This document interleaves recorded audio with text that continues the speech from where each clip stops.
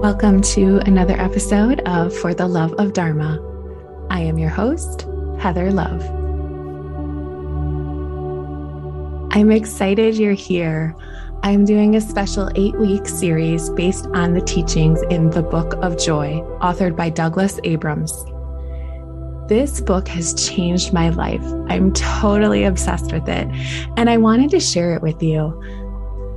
In 2015, good friends, His Holiness the Dalai Lama and Archbishop Desmond Tutu met in India over the course of a week to discuss the nature of joy and obstacles to reaching it. Together, they offered 8 pillars of joy, which provide the foundation for lasting happiness. In this series, we'll break down each pillar in detail so that you will have the tools you need to find pure joy. In each episode's show notes, I will include what I personally highlighted in my copy of the book. I will talk about some of these highlights during the episodes, so feel free to follow along as we go. Please join me to finding lasting happiness in a changing world.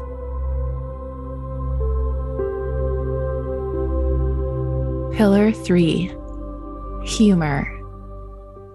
This is the third of 4 joy pillars that are qualities of the mind. The last 4 pillars are qualities of the heart. Last week, we talked about humility. We talked about how it was important to appreciate your own gifts as well as those of others, but to not put anyone on a pedestal. We talked about how we are all one and that what you see in others is a reflection of what you have within yourself. If you haven't given it a listen yet, I invite you to go check it out. Let's move on to humor. I used to think that it was reserved for comedians and those lucky few that seem to be naturally funny. I have never been able to tell a joke to save my life, and I always found it fascinating how people could endlessly make people laugh. For me, humor, laughter, fun, and play are all in the same category. They are all necessary to lead a joyful life. For many, this way of living comes naturally. Joy is, after all, a natural state of being for most of us. But then as we grow up, we are taught to live life differently and things become more serious, much more serious. Did you know that children laugh on average up to 400 times a day? What do you think it is for an adult? Go ahead and guess. I'll wait. It's 17. 17 compared to 400. I don't know about you, but I think that is not only shocking, but also super depressing. So for you math buffs out there, adults laugh only 4% as often as children do. So let's look at why this is and what we can do about it. What this chapter in the book really comes down to is not taking everything so damn seriously. It is something that is near and dear to my heart, as I used to be the queen of seriousness. While I wanted to be that fun, spontaneous person, I just couldn't get myself there. Everything felt like a big deal. I had convinced myself that everything was indeed serious and should be treated as such. But guess what? My brain is a big fat liar, and so is yours. For most of us, this is how we have been conditioned. It's why we laughed 400 times a day as a kid, and now as an adult, we barely laugh a fraction of that.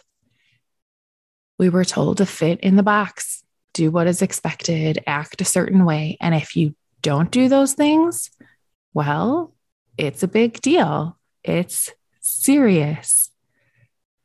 You get in trouble, you get punished, you get made fun of. Right? You were trained to follow the rules. And if you're like me, you have at least one childhood memory of yourself laughing and a grown-up telling you that it was no laughing matter or that it wasn't funny. And if you're a parent, you have possibly taught your kids the same lessons you were taught when you were a kid.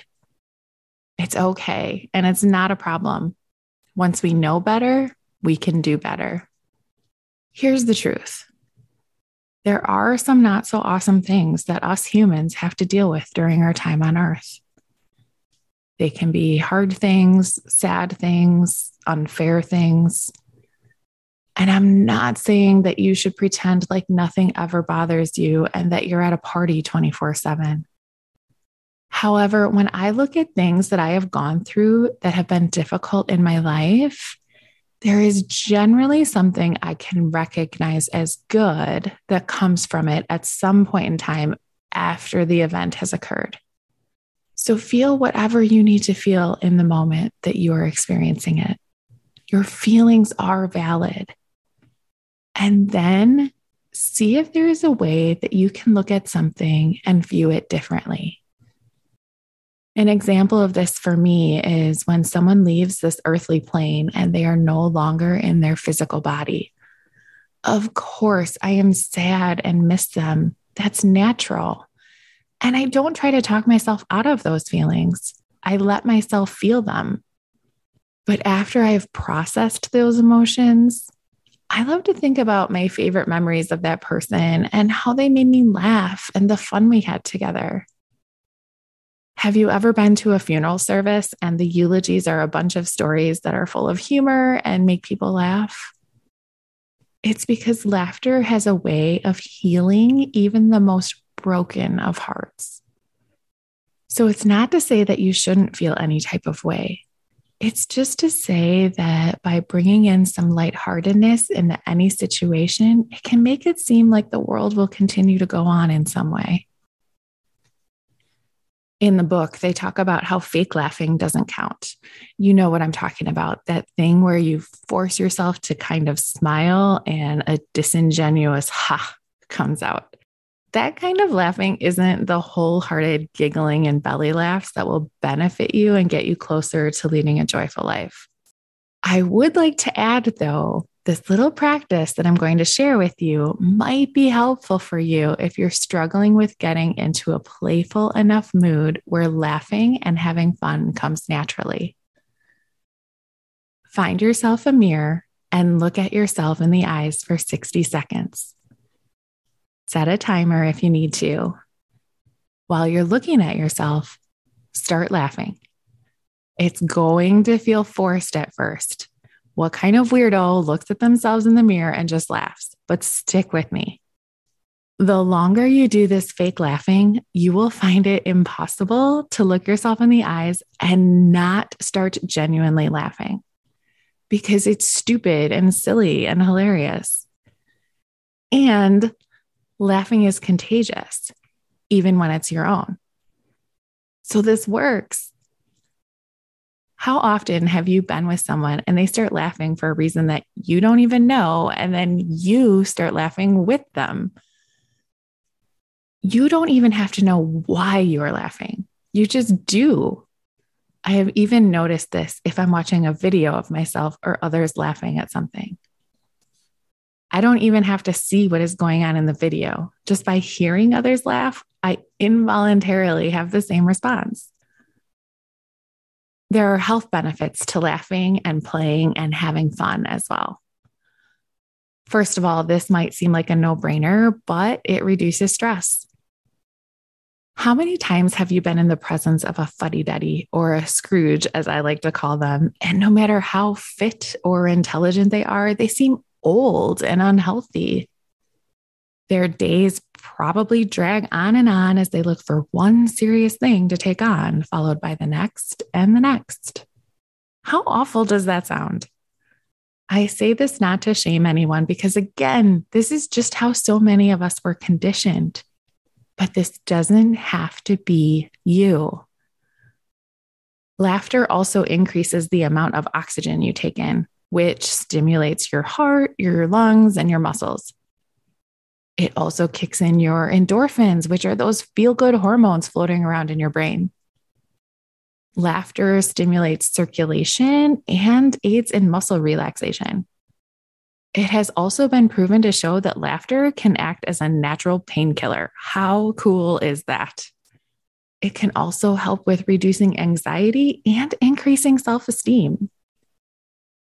So, knowing all of this, isn't it worth it to at least try to find the humor in situations? The reason we take everything so seriously is because we aren't in the present moment. We aren't enjoying things for what they are. We are either wishing they were different, thinking about something that has already passed, or worrying about something that hasn't happened yet. This is a surefire way to straight up not have a good time. Give yourself a moment. Breathe. Look around you. Is there anything you can be grateful for right now? One of my favorite things to do when I notice that I'm getting a little uptight is to watch animals. Real life is best, but I'll even substitute videos in a pinch. Animals are the funniest creatures. The way they run, jump, chase, fall over, make noise, fight, and play with each other. It's all hilarious. I promise the world will not stop rotating if you take 5 minutes to find a reason to smile. This probably goes without saying, but laughing at the expense of someone else in an effort to make them feel bad is never okay. But if you are laughing with them as they make fun of themselves, that's totally different. Laughing with someone creates connection and a sense of oneness. Another reason we have trouble with living in a lighthearted state is that we are constantly trying to control everything around us at all times. Nothing will take the fun out of a situation faster than someone and their damn schedule. Have you ever been to the zoo and watched how a child was absolutely fascinated by one of the animals, only to have them be yanked to the next thing because the parent or teacher had a time limit for each thing and had to move on to the next thing so that they could get everything in? I will admit, I used to do this very thing. I had this idea in my head that we needed to see all the animals at the zoo. So I would rush them from one thing to the next without ever really stopping long enough for them to appreciate what they were seeing. In my quest to stop trying to control literally everything, this was one of the opportunities I saw to test myself. And now when we go to the zoo, I let my kids tell me when they're ready to go to the next exhibit. And if we don't get to see everything there, then so be it. We're busy making memories, which is more important than any checklist. Speaking of the zoo, we were there earlier this year and the girls wanted to peek in this little space that looked like nothing. So we went. And you know what we saw? We were able to see a spot that was not easily visible to the general public, where an elephant trainer was there with an elephant and they were going through the drills. I guess that's what they're called. Lift this foot, now that foot. Bring your trunk up, turn left, now right. All the commands were rewarded with a treat, of course. But you know what? This ended up being our favorite thing of the whole day. We stood there for probably 15 minutes watching this elephant and the trainer. It was fascinating, and it wasn't on our agenda for the day. We could have never predicted that exact thing would be happening at the moment we walked by and decided to take a peek. I have thousands of examples like this. The only thing you can control is you and how you react in any given moment. You can't control the traffic. You can't control the weather. You can't control how long it takes to check out at the store. You can't control when something breaks. And you certainly can't control what someone else says, feels, thinks, or does. Once you accept this, you will be able to find humor in so many situations. If you let go of the expected outcome, your entire essence is lighter and more joyful. And when you feel that way, those around you will also feel lighter and happier, even if they don't know why. And that is how we raise the vibration of the planet. One by one, we make a difference. Notice how the world responds differently when you're laughing and having fun. Things just don't seem so serious. Of course, there are still things going on that cause pain and suffering. However, it doesn't seem so all-consuming when you're focused on finding a reason to laugh. My homework for you this week is that when you find yourself stressed about a situation you're in, take a moment to breathe and see if there is anything right then that allows you to smile or laugh. Maybe you can even allow yourself to play a little bit. Rain ruined your picnic? Go out and dance in that rain. Kids taking forever to pick up their toys? Maybe you can turn it into a racing game. Boss making unreasonable requests? Take a 10-minute break and go outside and see what shapes are in the clouds. This doesn't have to be serious. In fact, I want you to take everything this week as unserious as you can. Have fun with it. Until next time, when we talk about joy pillar number 4, acceptance. Thank you so much for listening. Have a magical day.